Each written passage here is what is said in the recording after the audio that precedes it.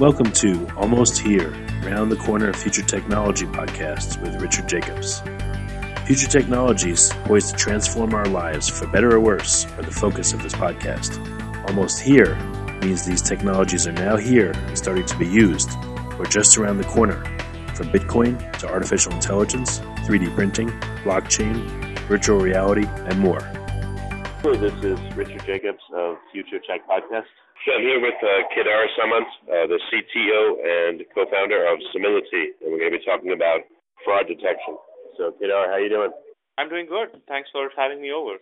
Yeah, so tell me about Simility. You work with fraud prevention, but fraud where and how, and give me a little bit of background. Sure. My background, I've been in the fraud space for over 13, 14 years now.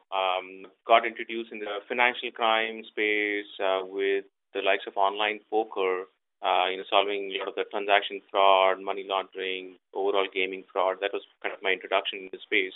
But essentially, building engineering stack product that can help catch many of these anomalies and challenging data problems in the space. And after that, I spent a lot of time at Google for about 7+ years or so. Solving some of the interesting problems in fraud, anomaly detection, specifically in the space in ads, in commerce, in consumer products. So that kind of was a very interesting and enriching experience to see how to build large enterprises cater towards finding fraud. And since then, came out of Google and with my co-founders, we started Simility with the focus of helping large enterprises, solve these problems in their respective areas. From financial crimes, account onboarding, from account access, overall tackling fraud in their enterprise. I would bet the fraud industry has tons of misconceptions. Can you tell me a little bit about what it's really like versus what the public thinks? Yeah, I think fraud is a fairly uber term. And when you start kind of getting into the details of what exactly what are the typical problems, what are you solving for, what is the direction in this of this area, then you kind of get into specific. Some of the key ones I would say is the notion of security and fraud kind of getting closer together, right? You have data and data breaches. That's kind of the more known understanding of the space where your identity data is already compromised. Your data is already available out there, and now using that, how fraud is committed. That adds kind of the second layer of complexity to the problem, which is very different from what it was, I would say, a decade and a half ago. So you're seeing that transition, and that's what we are kind of managing for. Do you have to do a lot of reconnaissance out in the field, going on forums and saying, hey, how would you get around this company's firewall, or how would you get around this or that? Do you do a lot of espionage to find out how what the latest fraud is or attempts are against the company? Right. So you can kind of break down the fraud space into kind of three key areas, right? So when you look at and as an enterprise, whether I'm a bank or whether I'm an online service provider, an e-commerce merchant, I'm looking at kind of three key areas when it comes to engaging my user. One is creating an account. So a new account gets created, a new user gets created. Do I know who this user is, right? Do I know, is this user good or bad? Do I know if this user is actually impersonating and has stolen an identity of someone else? That's kind of the one choke point or one area where you have to proof against. Second, you could say is access, right? You're looking at how your end users and customers authenticate, access your services, whether it is a bank, whether it is a online classifieds. So these are the areas that we operate in, and that access, risk-based of access is second you want to. And the third is the notion of transactions, right? So whether you're doing transactions which are buying, selling, moving money, making a listing, clicking on an ad, any event that is a transaction or a user event that you want to analyze and say, hey, this is a fraudulent event or not. So those three are the key pieces that all enterprises are wanting to solve and proof against. We play in that space. Is we make sure that we help our enterprises, our customers, our partners, to understand and to protect, all our aspects of user touch points, all aspects of user engagement. And that's what we call as a continuous assurance, right? We continuously assure our enterprises that each and every action of their users, is this action a good organic action event, or whether this is suspicious of fraudulent, right? And in that space, you're getting into the notion of reducing the friction for your good users, where you're 99.9% of the time these engagements are clean. For 98% of the time these engagements are clean. These are 2% of the times where they are not clean, and we catch those. So that's our core offering. And to that end, there are multiple aspects. As you said, going into the forum and looking at compromised identity, understanding behavior analytics to say that, hey, how this user is using the device, so kind of doing the behavioral biometric piece, or looking at third-party data around, identity, license, bureau data, and so on, putting that data together and then kind of evaluating that user engagement. So, it's a full spectrum there, but the focus is on catching the bad guys in those three touch points. How has fraud been evolving or changing over the past few years? What are you noticing in the trends? Yeah, good point there, right? So if you go back in the for fraud as an area is there since beginning of time, right? Like you look back thousands of years, there is always some fraud going on the other, right? Crime isn't new. What's new and what's evolving, the way in which crime operates, right? And fraudsters, since it's a game of economics and money, fraudsters are going to leverage all and every tool at their disposal to game the system. And same notion is we have to use every tool at our disposal to catch them from committing crime. So what has changed? You'd say, if you look at the last decade or so, access, the world is more connected. The world is getting more and more omni-channel, digital first, and so on. So that's kind of the enterprise are opening multiple channels. A user can engage on phones, on web, on mobile, on in person, and so on. The scale of operation is expanding, right? The computing power and access to high computing power is expanding. So if you add all of that, fraud attacks are getting more complex. They're getting more sophisticated. They're getting more larger. They're getting just bigger. And you're not looking at a 16-year-old kid who is doing something from his garage and trying to move money just for the fun of it, right? You're looking at really sophisticated, large-scale, enterprise-driven fraud schemes and fraud attacks. And thirdly, they're getting more frequent, right? Like just the sheer nature of these attacks, it's a cat and mouse game. So you want to keep testing, you want to keep outsmarting the protection layer. And on the other side, folks like us are really trying to catch these guys as they iterate through their strategy. So those three, getting larger, getting more frequent, and getting more complex. I would say that's kind of happening in the last decade or so. Well, that's all bad.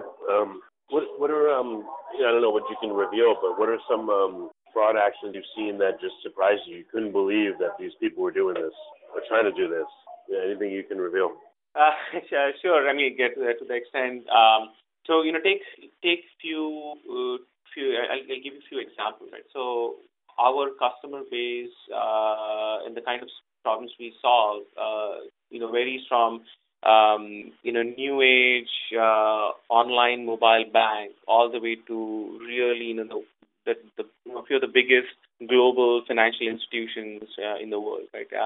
And the entire spectrum in the middle. If you look at some of the, I can't go deeper into specifics, but like take an example of check fraud. Check fraud is something that you saw it in that movie as well. Dates back, 50, 60 years ago as well. But now, in the last decade or so, moving money or giving this mobile check deposit is becoming it's become very popular, where you click on your check and then you move money. So that kind of product line really helps end users. It adds convenience to the end users, and that's what is become very popular. What it opens up is for fraudsters to do really nice, sophisticated attacks and kind of essentially mobile check deposit fraud. Right? And once we kind of got into this space and helped one of our customers solve this problem, it was quite interesting to see how some of these schemes actually happen, and then you'll be surprised to see how they kind of iteratively test your systems, where they'll try one, they fail, and they succeed, they'll try again, and then they'll keep fine tuning their strategies in this space. The simple things like when you're looking at a check deposit, a small feature like, is there a period, or what is there in the memo field? If you can transcribe it and analyze that and use that in your machine learning AI model, that goes a long way in catching, is this fraudulent or is it not fraudulent? So you'll be surprised to see what level of granularity that these guys go into, and you'll also be surprised to see the level of granularity we will go into to really catch their behavior and catch these schemes before they even happen. If you're a small enterprise, does that mean you won't be attacked by really sophisticated big operations, or there's no correlation? Like, do people spend a lot of effort and time attacking you no matter how big you are, or does it make sense? The bigger you are, the more money you have, the more you'll be attacked. It's some of both. Fraudsters are motivated by money, right? Unless it's a cross-border espionage or attack which is motivated politically. Almost always it's all about the money, right? To that end, bigger enterprises are far more likely to get attacked just for the sheer lucrative payout that's out there. Having said that, you as a smaller enterprise are going to be the test beds for these big guys to test out some of their strategies and then fine tune and see what works and what doesn't. So as simple as doing a card testing, right? I might come to your place and shop for $1, go and use that credit card and make a big payout somewhere else. So these schemes where fraudsters, believe it or not, they have a really sophisticated list of who to attack, when to attack, and they have a very clean model around all of these processes. So just because you're a small enterprise, you will not be attacked. That's a very risky assumption to make. For a fraudster, it might be a test bed, but that test bed, while as a small operation for the process, might be 50% of your revenues, and you're out of business no matter what. Right? So if you assume that you're clean being a small enterprise and you get attacked, you're out of business on day one, right? So to that end, yes, bigger enterprises are far more likely to be attacked, but smaller companies are not safe in any sense. You said it was all about the money, but what about data? Are there a lot of attacks to grab data, or is it? I know the end goal, I'm sure, is always money, but do you see a lot of attacks that are at first just appear to be about grabbing data instead of money? Very true, and that happens especially as I said, smaller enterprises often have, especially in the consumer side, many of these smaller consumer side enterprises, they go from zero to a big number in no time, right? They go viral, and they don't have the necessary sophistications in place when they are not, they are very heavily biased towards growth, and they don't have the right level of fraud and security protection as they are organically growing. So you're spot on. Is you're not only vulnerable where your transaction be compromised, but your data and identity is just as payout or even bigger payout when it comes to these attacks. So yes, you're not safe there either in terms of data being stolen. And yeah, as in today's economy, data is key, and whether it's identity data or business data, you risk your business. Do you have to essentially hang out in bad places in order to get intelligence? Like monitor the deep web or the dark web, whatever they call it, or monitor a lot of illicit channels, and for data for you, that would help you prevent fraud. Yeah, it certainly helps. We have a couple of things that are built into us. So as I said, we provide an enterprise stack where some of our key aspects of data orchestration, right? Like you can build sniffers and monitoring of one data source after another. But our play is more around making sure you play well with multiple data providers to get that data in and analyze that data. So at any given time for a big bank rollout that we do, you're looking at simple flow like account onboarding. You're looking at 30, 40, 50 data feeds that we are pulling out from third-party data providers real time. And in that low latency sub-second response, we give a decision saying this is a good event or a bad event. For that, we partner with many of these existing, dark web data providers, identity data providers, phone data providers, and these are all global. Right? So if you're doing business in Africa, whether you're doing business in Europe, you need to understand the global data and also the local, geo data that is relevant to that segment and to that business. Okay. Without giving away secret sauce, what else do you do to help clients? Can you give me some more? It must be hard to do what you do. It's kind of funny because you need to sell people and convince them to work with you to help prevent fraud. But if you give away too much, you got to be careful about what you give away. So what do you tell potential clients that you find is compelling, about what you do? Or what do they find compelling about what you do? So really good question, right? If you can think about fighting for three key areas, right? One is the data itself. You need, data is a defense. You need a lot of data to fight the fraud. And second is what you do with that data. So whether it is, being able to run really complex AI-driven machine learning models, which we do, analyzing all of that real time, building a data lake around it, and really having that complete enterprise. That's the second aspect. Is one data. Second is what you do with the data, and third is people behind it. So being able to understand patterns and the domain around where we operate, and that's where we look at our customers not as customers, but as partners, as partners who are in this together, and that's how our customers look at us as well. So sharing and bringing our partners together in the process is very key and at the heart of what we do. So we are not secretive about our customers with our customers to that end. But of course, we are secretive when it comes to putting that technique out there in open for fraudsters to know exactly and how we. So that's where we draw the line. But some of the interesting which I'll be happy to share is take an example of a simple small feature like battery level. Right, I understand across all of our customers, from banking, from online classifieds, marketplaces, e-commerce merchants to dating sites. I have tons and tons of data across my customers around what is optimal battery level of what users operate. Right.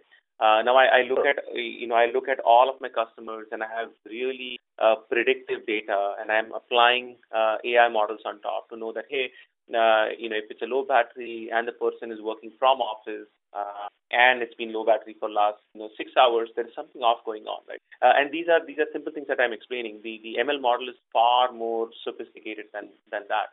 Now, for the fraudsters to kind of game, fraudsters won't have access to all organic users across so many enterprises to know how they should operate to pass my checks.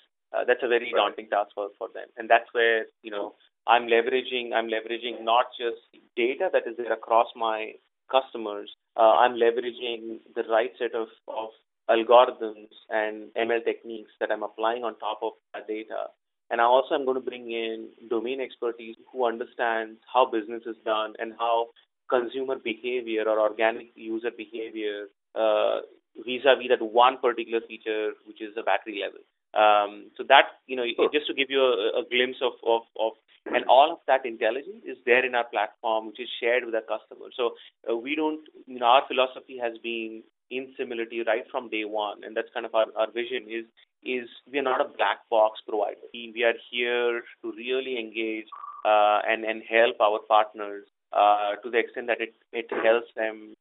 It truly helps them, as opposed to just a black and white yes no answer is giving far more context, and that's what helps them being future proof as well, right? You can solve one problem today, but the problem is that problem definition is going to change.